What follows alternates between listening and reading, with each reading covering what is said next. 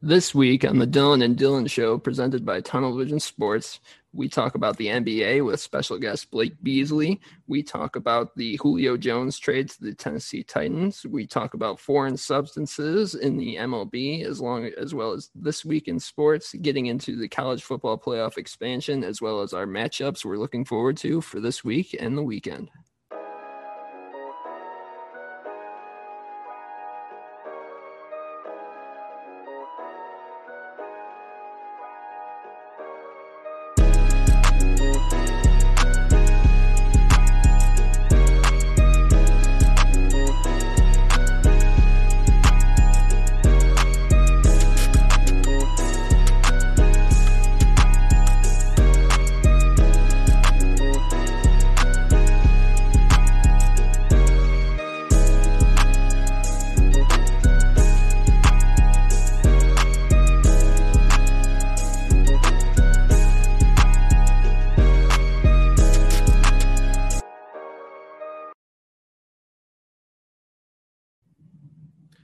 All right. Hello, everyone. Welcome back to the Dylan and Dylan Show presented by Tunnel Vision Sports. Today is Friday, June 11th. I'm Dylan Jesperson here in Michigan. With me, as always, my co-host Dylan Holt out in Tennessee. Dylan, how are you doing today?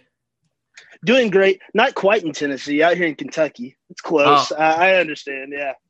Kentucky's My a little bad. bit better, My though. apologies. Just trying to give the locations of everyone. I'm already messing up For Blake. sure. Messing up you now. But speaking of which, I wanted to give a warm welcome to our guest host today, our colleague here at TV Sports, Blake Beasley. How are you doing today, man? I'm doing really well. I'm excited to be on the show. Good stuff. This is the greatness of the TV Sports brand as we're going coast to coast with today's show. Blake is doing the social media stuff for us here out in California, and he's getting into some writing as well, and we're happy and excited to have him on to talk some basketball today. Quick reminder to follow Tunnel Vision Sports on Spotify. That way you guys never miss an upload. The shows go live every Friday evening.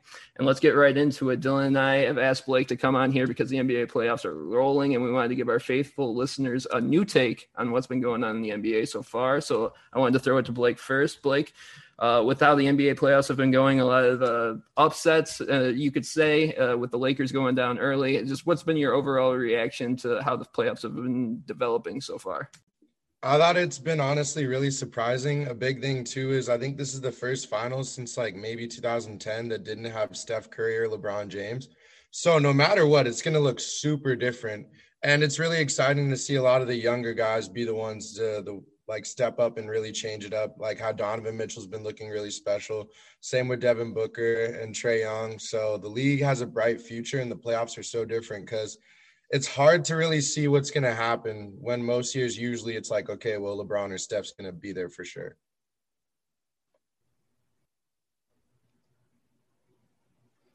Dylan, you're muted still.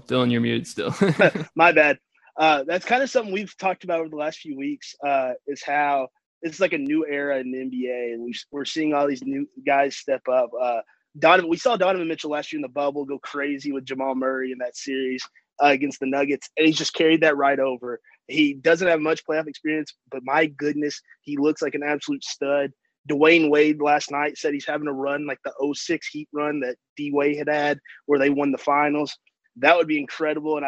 And even though the Jazz were the number one seed, had the best record in the NBA this year, I don't think anyone really came into the playoffs saying, oh, yeah, the Jazz are going to just run through everybody. And still a long way away from the finals. But right now, they just look so dominant. They've won 6 straight postseason games as we're recording right now, which is tied for the longest postseason winning streak in like the last 20 years, which is just incredible. And like, as you said, Booker, Trae Young, and then Luka, Jason Tatum, and Ja Morant all showed out in the first round, even though they lost.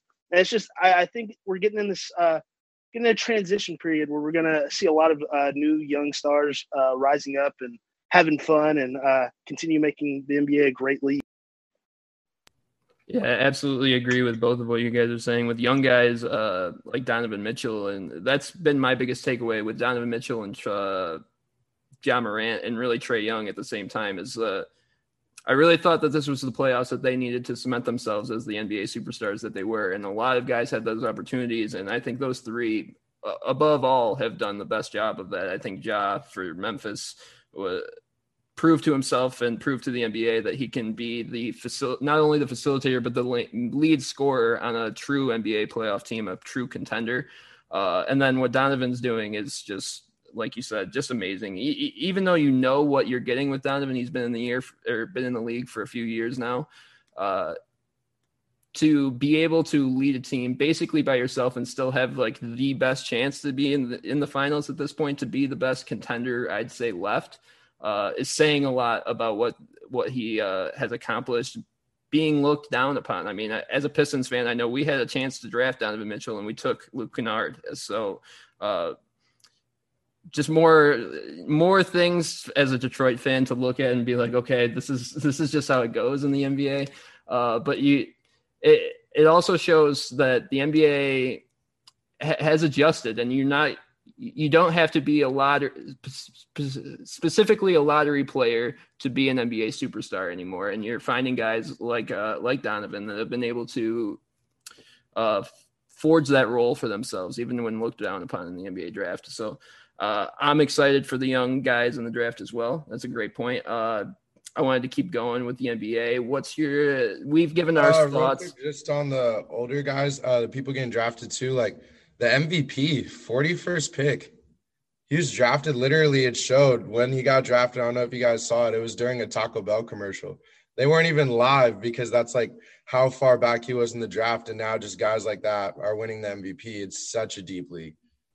Yeah, and that's a perfect segue because we've given our thoughts on the MVP race throughout the year, and Jokic won it. We wanted to get your thoughts on how the MVP race played out and if you thought Jokic was the rightful winner in your mind. I thought he was actually pretty much the clear person for me, at least.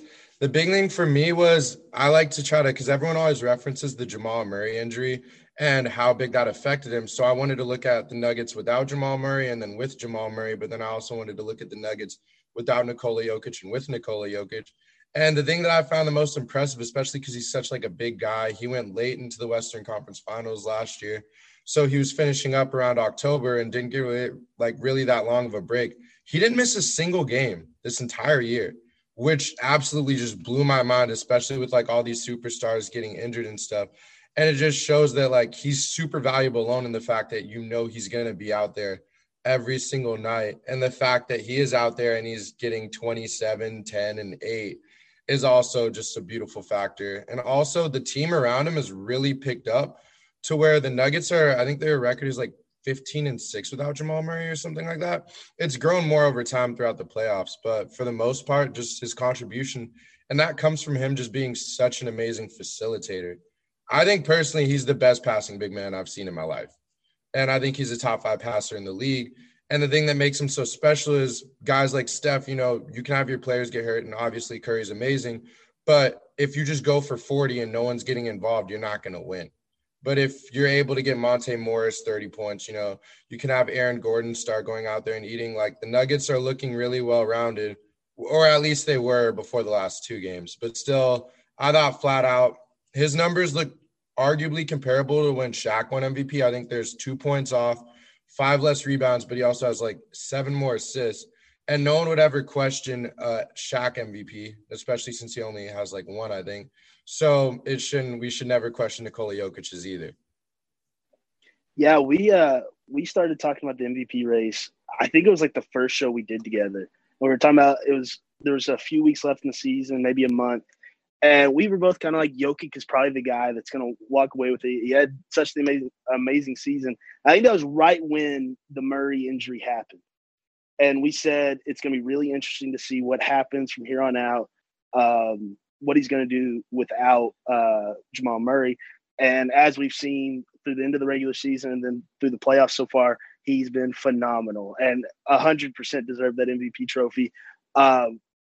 Steph made a run late, but they didn't make the playoffs. He was phenomenal. Everybody knows Steph Curry's phenomenal.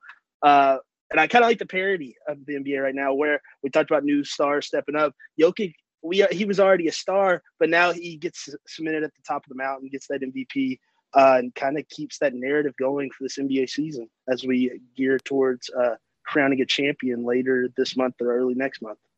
Yeah, and you talk about all those injuries, and not to take away from the season that Jokic had, because we were all in agreement that Jokic was running away with it, ended up getting the MVP in the end. But his best ability this year in terms of the MVP race was his availability. His biggest targets or competitors, Joel Embiid may have beaten him out if he would have played all of the games. LeBron probably beats him out if he plays 100% of the games in the season. So not to take away from what Jokic did, I just think this was a season where his health, his ability to stay healthy was part of the reason he won MVP, and actually a pretty big part of it. So we were talking with Blake before the show happened. He is actually from Phoenix, but lives in California. So it's a perfect mix. We get to talk to him about the Lakers, we get to talk to him about the Clippers, and we get to talk to him about his Phoenix Suns. So Blake, just give me your thoughts on the Lakers moving forward. Maybe give me your thoughts on the Clippers' chances and the Suns' chances as they move forward in the playoff race. Well, with the Lakers moving forward, earlier today, or it might have been yesterday, Kyle Kuzma did announce that most likely the Lakers were going to move on from him. They were pursuing trades with that. I personally think that would be a really good move. I think the Lakers have certain players they have to keep. And then a bigger issue they could have in the future is I think Montrezl Harrell could be really important towards their future, but he has a very large issue with Frank Vogel. The fact that he was 6th man of the year before, and he was playing 3 to 4 minutes, like in leading up into the actual playoff games. And it would be really frustrating to be in that role. But I think he's a guy who could be important to their future. But I also think they need to get more veteran leadership, because for the most part, the Lakers weren't just like losing certain games. It really looked like they didn't care. And like they didn't really have any fight. And when like you see LeBron or Anthony Davis check out of the game, usually that's when, even though he's not really impacting the series he's playing in right now, Rondo would come in and bring the energy and have that type of momentum. And that's what Dennis Schroeder was supposed to do. And he's supposed to be the better version of that. And then he goes out and he's the first player in Lakers franchise history to have 0 points in a playoff game. It's just ridiculous. And he's asking for $100 million this offseason on top of that, which is literally 100 times the amount of points he scored in game 6. So it's just not – I don't think it's worth it. I think there's got to be a lot of movements. I mean, I could be unrealistic and be one of those people who are like, go get Damian Lillard. Realistically, while you are in LA, you're always going to have a chance to get a superstar. But for the most part, go back to what got you your previous success. Go get some veterans who are in there and who want to win, not people who are going to give up in the third quarter if you're down 15, because you never know what could happen. Like when the Clippers advanced past the Mavericks last series, they were down 20, but you have veterans who want to win and want to keep fighting, and that's how you advance in those series. And you're never going to be a champion if you just throw in the towel early. But that's my thought, at least just on the Lakers. What's your guys'? So I think you make a great point with the veterans and how it did seem like the Lakers gave up in some of those games. We can even look at last night with the Clippers. They were down big at half. They were down by double digits. And Reggie Jackson, a guy that maybe isn't seen as like the Clippers star, but he's certainly a guy on their bench that they know can get a bucket, exploded in the second half. He only had 5 points the first half, finished with 29.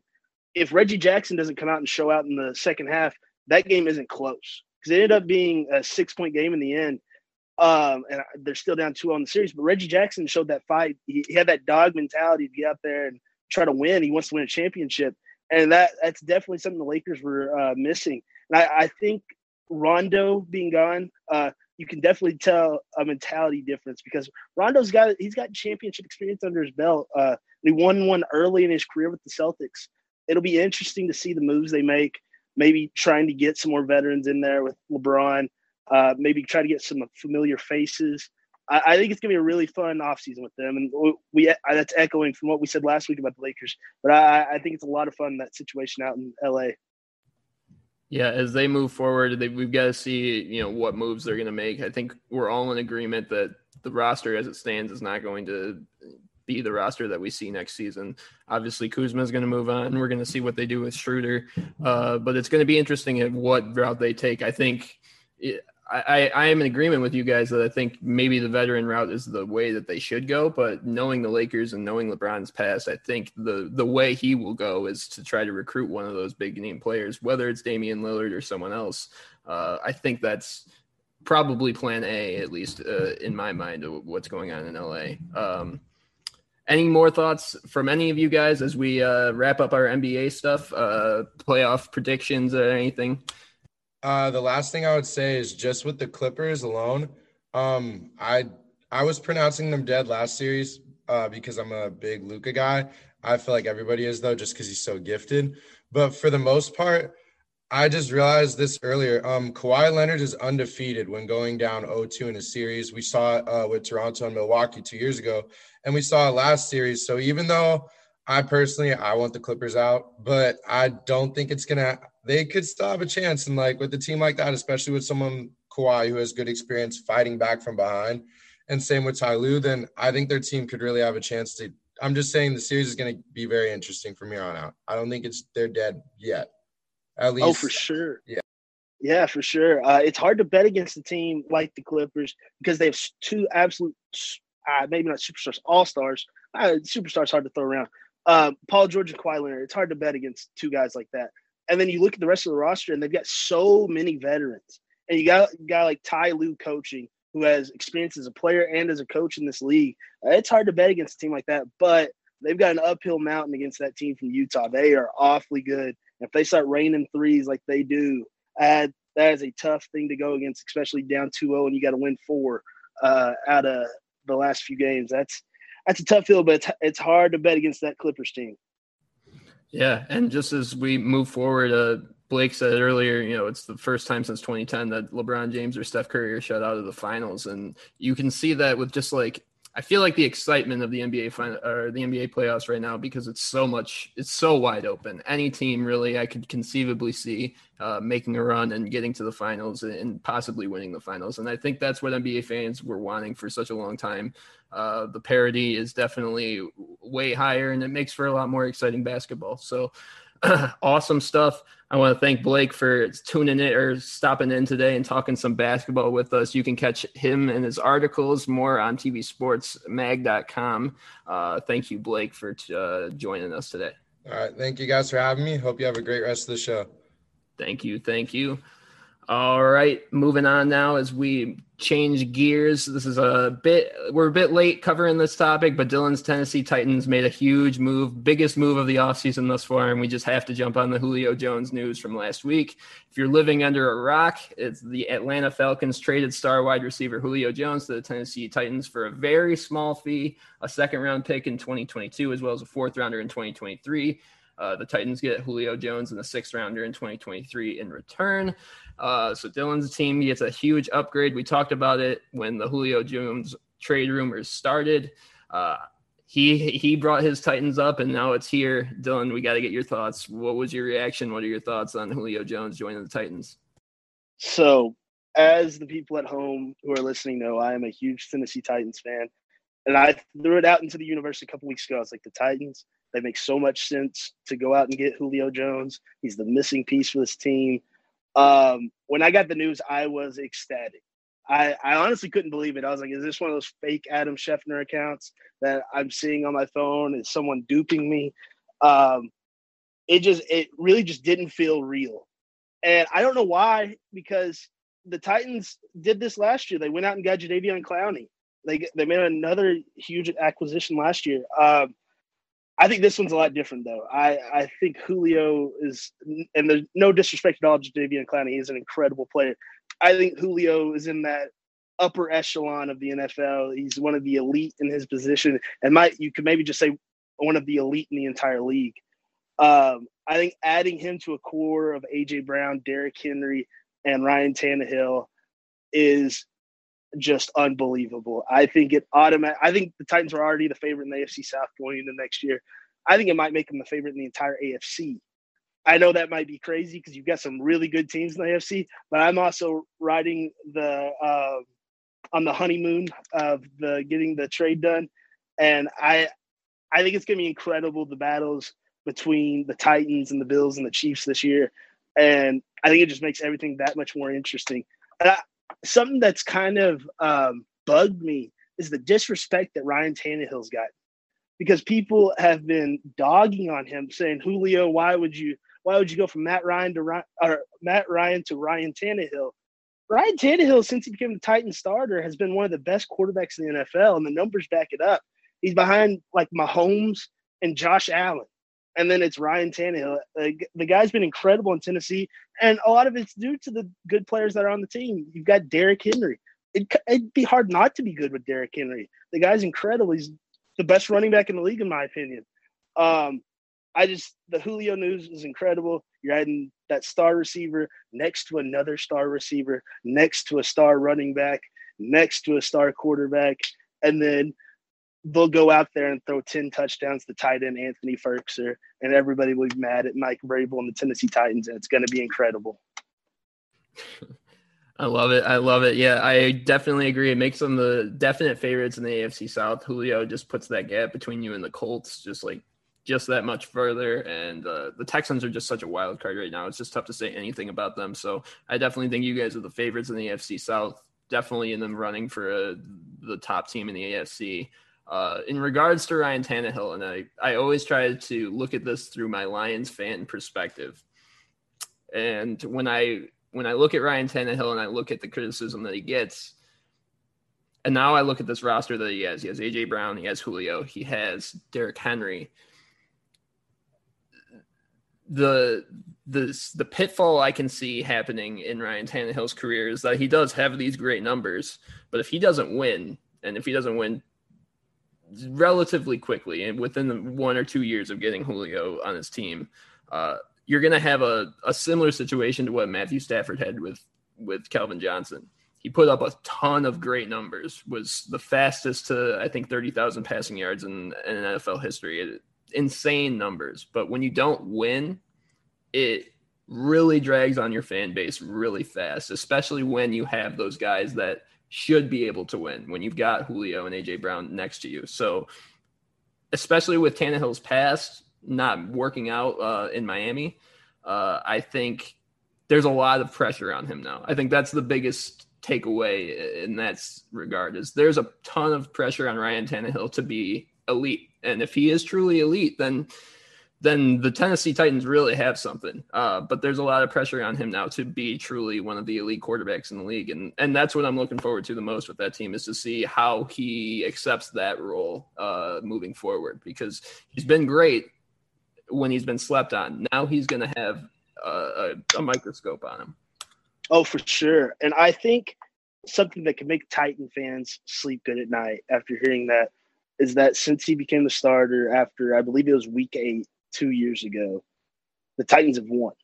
They came back from the dead. They made the playoffs. They beat the Patriots. They beat the Ravens, and then fell short in Kansas City, and Kansas City went and won the Super Bowl. And then last year they won the South for the first time in forever. It's been quite a while. They fell short to the Ravens. The Ravens are good. I mean, they're a really good team. It's a fun rivalry. They're probably going to run into the Ravens again this year. That's how this thing works. Good teams play each other in big time games. But it's going to be a lot more pressure on Ryan Tannehill and A.J. Brown and Derrick Henry. And I don't know about Julio. Julio's had the microscope on him since he was at Alabama. But a lot of pressure on those guys and Mike Vrabel to put together another winning season and make a run in the playoffs, because there hasn't been really a microscope on the Tennessee Titans in a while, and there definitely is one now. So it'll be interesting to see how it plays off. It's a little nerve-wracking for me, but it's also really exciting to have some pressure on your team. Yeah, good pressure. I would be dying for that type of pressure on any of my teams right now. So, I mean, take what you can. That's the greatness of sports, and that's the fun part of it. So awesome stuff. The NFL is always providing us with a ton of stuff to talk about, even in the off season. So hopefully that continues as we switch gears another time here and another discussion about baseball and what's going on with the baseballs. This is a topic both of us are really excited to get into. So for anyone unaware, this is technically a written rule. It's not an unwritten rule. And I actually have it written down, so we have the exact wording from the MLB. So according to the MLB, the rule is no player is permitted to intentionally damage, deface, or discolor the baseball by rubbing it with any type of foreign item or substance, including dirt or saliva. Failure to follow this rule will result in ejection and an automatic 10-game suspension. Now, this rule came into effect in the dead ball era when players were actually defacing the ball. They would grind it with a nail file. They'd spit on it. They tried to make it darker. But as of recently, the rule was rarely enforced. And that was because as pitchers got better, they didn't need the foreign substances, other than to basically keep control, because balls can get slippery sometimes, especially in colder weather, rainy weather. So sticky substances were used and not policed because it gave pitchers better control. It was safer for batters. More recently, though, and especially this year, hitters have been taking a lot more offense to pitchers using, and that's because pitchers, since it has been policed less and less, have been using foreign substances more and more, and it's gone from a discussion about controlling the ball to actually affecting the ball and increasing the spin rate of the ball, which is the big discussion. It came up during this week in the Garrett Cole, Josh Donaldson debate. And now the MLB is announcing that they are cracking down. They are going to be enforcing it strictly, handing out those 10-game suspensions for players found breaking the rule. So there is just a lot of things going on. There's a lot of context going on with what's going on in the MLB, but very different change, and we're going to have to see what happens with it. Dylan, just give me your thoughts on what's been going on with the foreign substances and the crackdown that MLB is going on. So this topic kind of came to my attention. It's been a little while now. The Cardinals, my St. Louis Cardinals were playing, and Giovanni Gallegos, who's a great reliever for the Cardinals, was coming out of the bullpen, and umpire Joe West confiscated his cap because he thought he saw a foreign substance on the brim, and Cardinals manager Mike Shildt lost his mind. Shildt said, "This is baseball's dirty little secret, and this is the wrong time and the wrong arena to expose it." He would go on to say, "You want to police some sunscreen? Go ahead. Get every single guy in the league. Why don't you start with guys that are cheating with some stuff that's really impacting the game?" That quote, I obviously, it was very much in the mainstream with me because I keep up with the Cardinals. I'm covering the Cardinals quite a bit here. I was very shocked because Mike Shildt is a very well-tempered man, and he kind of keeps his emotions to himself. He's very rah-rah about the Cardinals, but he never gets really too crazy emotionally. And he went after Joe West. He was like, "Hey, watch out. What are you doing? I can't believe you're doing this." That was kind of when this came into the limelight for me, I guess. And I kind of had it in the back of my head. And I just remember I was confused. I was like, what's the big deal? I was kind of like what Shildt was thinking. I was like, what's the big deal? I had always known this was a thing that pitchers do. It's just kind of part of the game. And then when you kind of look at the numbers, it's like, okay, maybe the MLB's got a point for cracking down on this, because MLB hitters are on pace for the lowest batting average and the highest strikeout rate in history. That's absurd. And we've talked about in the past with all the no-hitters going on this year and changing the baseballs and everything else, that something's going on, and we might have found it. I think it's interesting to see how players have reacted around the league. Trevor Bauer, who is just a bundle of entertainment out in LA, he accused Astro pitchers of doing this back in 2018 because the Astros are accused of everything and anything. He said they used it to improve their spin rate, which is kind of the conclusion that everybody's come to, why pitchers use this substance. Bauer said they used to improve the spin rate. Since Bauer said that, his spin rate has improved dramatically. To date, Bauer is the only active MLB pitcher to be investigated, but hasn't gotten in trouble yet. So I thought that was interesting. And this isn't just in the MLB, it's in the minors too. There's been 4 minor league pitchers either ejected and then suspended, or suspended afterwards. There were 2 White Sox pitchers, a Giants minor leaguer and a Rangers minor leaguer. I like that they're keeping to their word and they're going to the minor leagues. I don't think that major league guys are going to really take it serious until it comes down in the majors. But at the same time, I don't know if they should take it seriously. I don't know. I'm very on the fence about it. I'd like to hear your opinion. Right. Yeah. It's tough because it is a very gray area of what you want to be policing, because as a former pitcher, and I don't bring that up as I've never thrown at the major league level, but as a former pitcher, and I was telling Dylan before the show, whenever I got my hat for a new season, I would always put a line of pine tar on the brim of my hat. And I wouldn't use that every game, but I would use it in certain situations where I was losing control of the ball. And I needed a little bit something to just get the ball over the plate. And when you're throwing fastballs that are, 75, 80 miles per hour, you want to be able to control that and not hit people. So there is a sense of player safety there. The difference is that I'm sure as policing has gone down of that players have used it to get an advantage. And I'm sure that's been going on for a long time. The difference now is that we actually have the technology to actually measure exactly what it's doing. And the spin rate actually gives you a monetary value to look at, or not a monetary, a numeric value to look at that you can actually see. And you saw with Garrett Cole, he gets called out one day, his spin rate goes down by a few hundred the next day. So we're seeing in real time what these foreign substances actually could do to these balls. Trevor Bauer is an interesting one because he tweeted out back in the day, he was looking for someone involved in baseball and science to help him increase his spin rate. He had figured out that spin rate was a big part of pitching and needed to figure out how to increase it. And it seems like basically the conclusion he came to was foreign substances are the best thing that help increase your spin rate because it doesn't get policed and it is effective.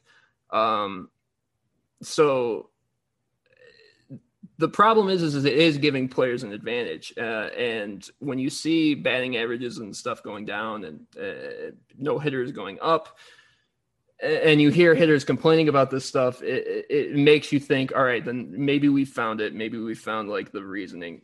I do want to say that the numbers are a little bit confusing just because that's the way baseball is trending. Strikeouts are up because players are trying to hit the hell out of the ball. They want to hit home runs and they swing as hard as they can. And they've changed the swing trajectory to be not in the plane of strike zone as long. So they can hit home runs. They can hit the ball higher. So there is something there, but at the same time, when you talk about the dead ball era, which is when this rule was put in place, there was a lot of the things that constitute the dead ball era are happening now. Players were doctoring the baseball, using foreign substances, and hitters were getting a lot less, just doing a lot less hitting at the time. Defense and base running became a lot more important, and you're seeing that now with the defensive shifts and stuff like that. It almost seems like we're entering a second dead ball era in baseball, and they're trying to get on top of it. But now it's just becoming a debate about so many nitty gritty things, so many things that just have been thrown off in the past that it almost seems dumb to do it in the middle of the season. But I understand MLB's point of trying to get it looked at because it's just become such a big topic. And I think that's a good thing and the bad thing for the MLB right now is it's just so much attention is being given to the MLB, but for the wrong reasons. It's the juice balls or the dead balls. It's why are all these no hitters happening? It's the foreign substances now, and the bat flipping stuff. So it's just it's very interesting, and you can go either way with it. But I do think cracking down on it is a good call. I just think there's going to be more in the off season and in the once they negotiate with the players union, there's going to be a universal something, maybe it's a universal substance that players can use that everyone knows what it is and no one's getting an advantage, but it's tough. It's tough to police. And the last thing I'll say is it's really tough to police for umpires. You talked about the sunscreen incident with the Cardinals. Bauer has said in the past that he uses sunscreen mixed with the rosin bag that they give you on the pitcher's mound, and that mixed together makes a very sticky substance. Both of those things separately are legal substances, but sticky substances in general are illegal. So you're putting a lot of pressure on umpires that are already not doing very great jobs of policing it in the past. So it'll be interesting to see how it's policed, and I'm interested to see the first pitcher that actually gets ejected for a foreign substance and how that actually plays out, because I think we're going to see some fireworks when that happens, when a pitcher loses a start because of something that he's been doing his whole career. Something that I really appreciated was the New York Mets coming out and saying Jacob deGrom, the best pitcher in the MLB, does not use foreign substances. And I don't know if he does. He doesn't need them. I think we can all agree with that. I really appreciated his teammates all saying, hey, deGrom doesn't use them. Don't look at Jacob. He's fine. We'll move on to every other pitcher in the MLB. So everyone listening, mark off Jacob deGrom on your list. We can move on to the other 7,000 pitchers in the MLB and the minor leagues. But yeah, looking forward, it's going to be really interesting to see what pitcher gets thrown out first and suspended for doing something they've done their whole career. And it'll be a different kind of fireworks at the ballpark. And to say the least, this is a very sticky situation. And that's where I'll leave it. That's a very good point. And yeah, just the last thing with deGrom, it's when you have a pitcher like that who's having such a good season, then you have all these off the field stuff going on.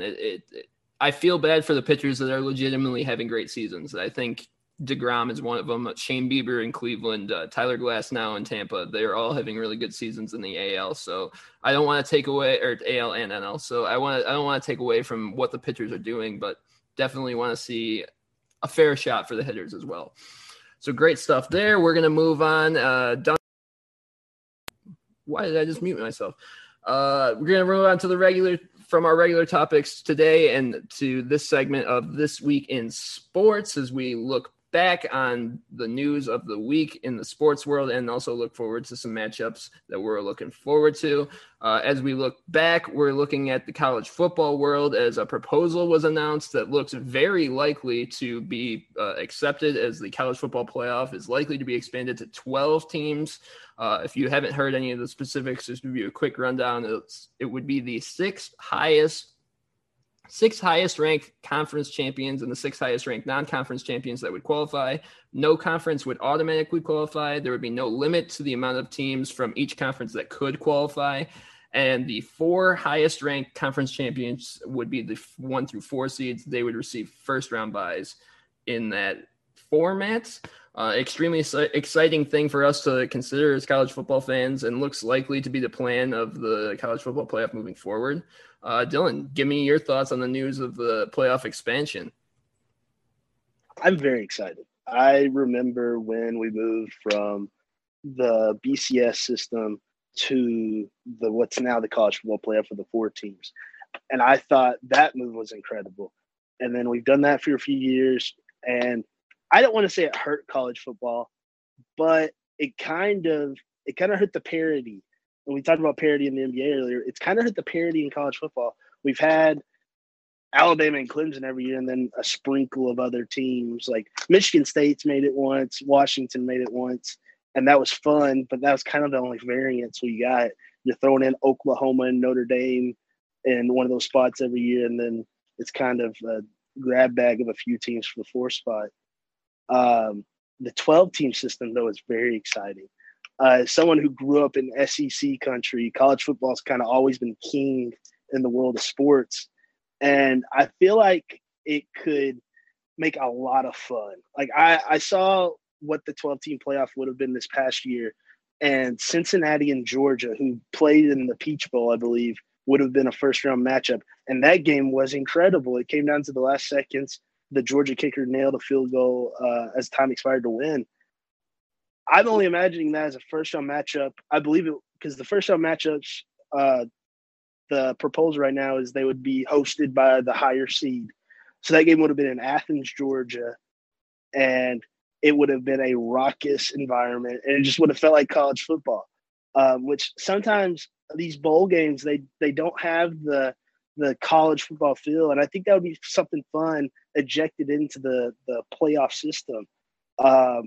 It'd be fun because we thought when we went to the 14 playoff, it would fix the issue of, we never get Boise State. We never get TCU. It doesn't happen. They don't have the strength of schedule. They can't get in there. 12, surely to goodness that would fix it. It's hard to believe it wouldn't. It's hard to see them saying, all right, we've got the 6 top conference champions. Then you got Notre Dame, because Notre Dame will probably make it every year, which that's just how life will go. And then, all right, we got to get Texas A&M, Ohio State. If they don't win the Big Ten, they'll probably win the Big Ten, because that's how it looks every year nowadays. And then all these other top Power 5 teams. I don't think that's how it would happen. They'd be under a lot of scrutiny if they've got 12 teams and they don't get like an undefeated Coastal Carolina team in as at least the 12 seed. I mean, that just seems like that'd be a layup. It'd be a lot of fun, because we've got these scenarios in the past where we didn't get to see that undefeated Boise State team go into a national championship with Kellen Moore. And who knows, they maybe get blown out, but at least they get the chance to play. I think it can add a lot of fun and give hope to teams that haven't had a chance to make this 14 playoff.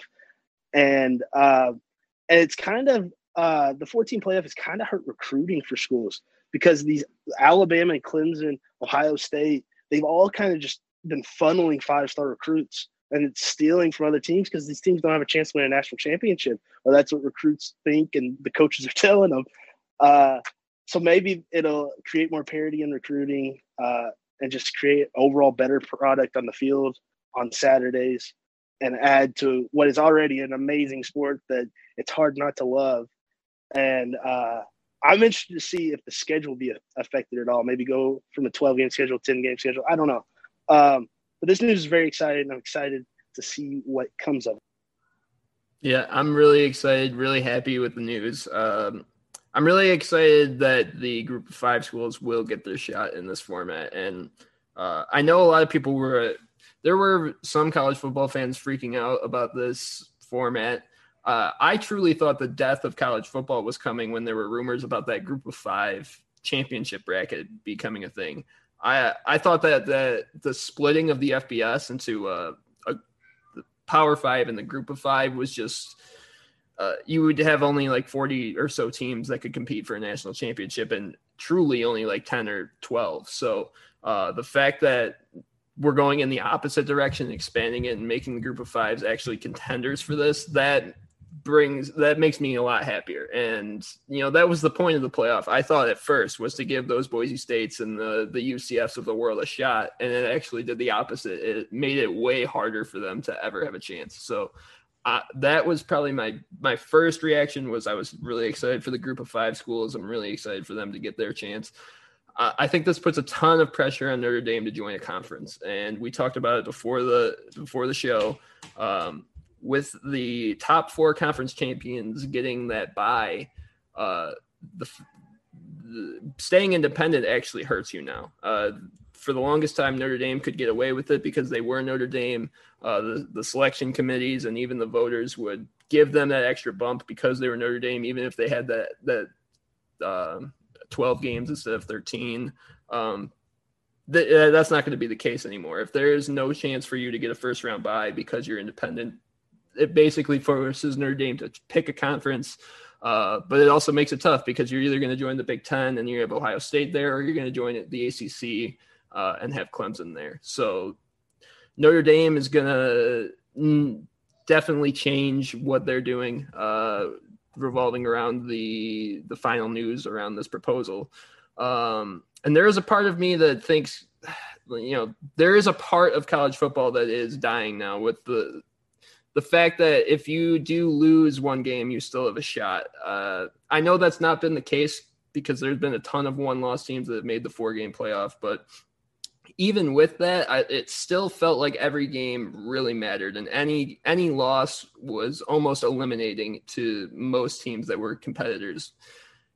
There were the teams like Ohio State and Alabama that could lose that game and still have a chance at it, but for teams like Michigan State, those teams that were looking to get their Big Ten or maybe their conference championship and then get into the playoff, that was still a fun part of the college football experience for me. So I think that is a part of that is dying a little bit, but it's a good thing because I think that giving more teams an opportunity to compete for a national championship only makes it more fun and makes the sport bigger. So you allow these other schools to join in on the fun. So that's what I think is the best part about it.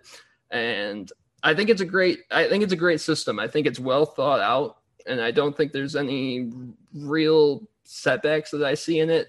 The only thing I'll say is that the American Athletic Commissioner, the American Athletic Conference Commissioner, Mike Oresco, said, I don't think in any sense that the plan has any weaknesses or flaws that would come to mind. And if anytime any sports person says that, I think it's come back to bite them. I don't know any situation where someone said, my plan has no flaws, and then came back and was able to say that they were right. So that's the only thing that scares me about this. Other than that, I think it's really exciting. And I think it, like you said, the parity of college football is back if this definitely gets instituted. I think it's just obvious. It's the obvious move because every other college sport or every other NCAA sport, if you win your conference, you're going to be competing for a national championship. That's how it works. And even I'm more familiar than most maybe with FCS football because I went to Murray State. They compete in FCS. Murray State, their last game of the spring season, if they would have beat Jacksonville State, they would have made the college football FCS playoff, college football playoff for FCS, and would have had a chance to play for a national championship. That just seems like the way it should go. That's how it works for basketball. And I think it's going to I think we're going to do this 12-team playoff for a couple years. I think it's going to be a lot of fun. They're like, you know what? Let's upgrade to 16. Let's get these conference champions in there. Let's have some fun, create some Cinderella stories. Because that's the great thing about college sports, period, is you get these teams that come together, win a conference championship, maybe, which football you can't really go through a conference tournament, but maybe string together an 8-4 season, and they pull that big upset to get above an Ohio State in the Big Ten and then go to the Big Ten championship and win.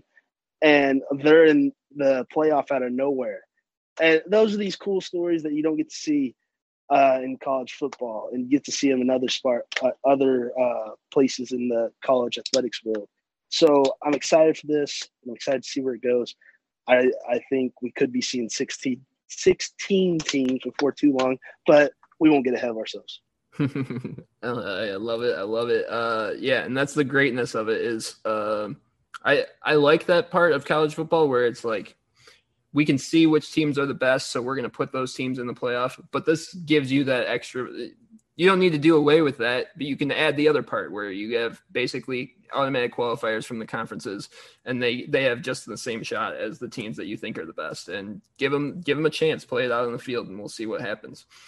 All right, so finally wrapping up this week in sports and today's show, we're just going to look forward to what we're looking forward to the most this weekend and in the upcoming week. Dylan, what are you looking forward to in the sports world upcoming? So obviously with the NBA playoffs and the NHL playoffs, obviously looking forward to that. Excited to watch exciting basketball and hockey. My attention's turned towards the College World Series. I'm very excited for the Tennessee and LSU Super Regional Series. I think it's going to be really fun. Tennessee last weekend swept their region to advance to the Super Regional. Looked phenomenal. Hit a walk-off grand slam while they were down 3 last Friday night. It was incredible. Knoxville exploded. I'm excited to watch that. The Cardinals and Cubs are playing right now, opening a 3-game series in Chicago. Cardinals very much need to bounce back after they've been on a tough stretch. So I'm excited to hopefully get some wins over those guys from Wrigley. And then I guess in the playoffs, in the NBA variety, I'm excited to see the Nets and Bucks where it goes from here, because the Bucks were on the ropes, and then they got that big win last night when Bruce Brown decided to take the game-winning shot instead of Kevin Durant or Kyrie, which was certainly a move. Certainly a move. I appreciate the confidence from Bruce Brown, certainly, but I'm excited to see where they go and what kind of aggressiveness both teams come out with in their next games. What are you looking forward to in the coming weekend and week? Yeah, I'm right with you there with the College World Series. Before I get my matchups, I did want to say congrats to the Oklahoma softball team for winning the Women's College World Series. They had a tremendous season, one of the best seasons in college softball history. So congratulations to them. And that's got me with the college baseball stuff. Tomorrow at 2 p.m., Notre Dame and Mississippi State are going to take on each other. The 7 seed taking on the 10 seed. So awesome. It's always awesome in the College World Series when those top 10 seeds end up playing each other.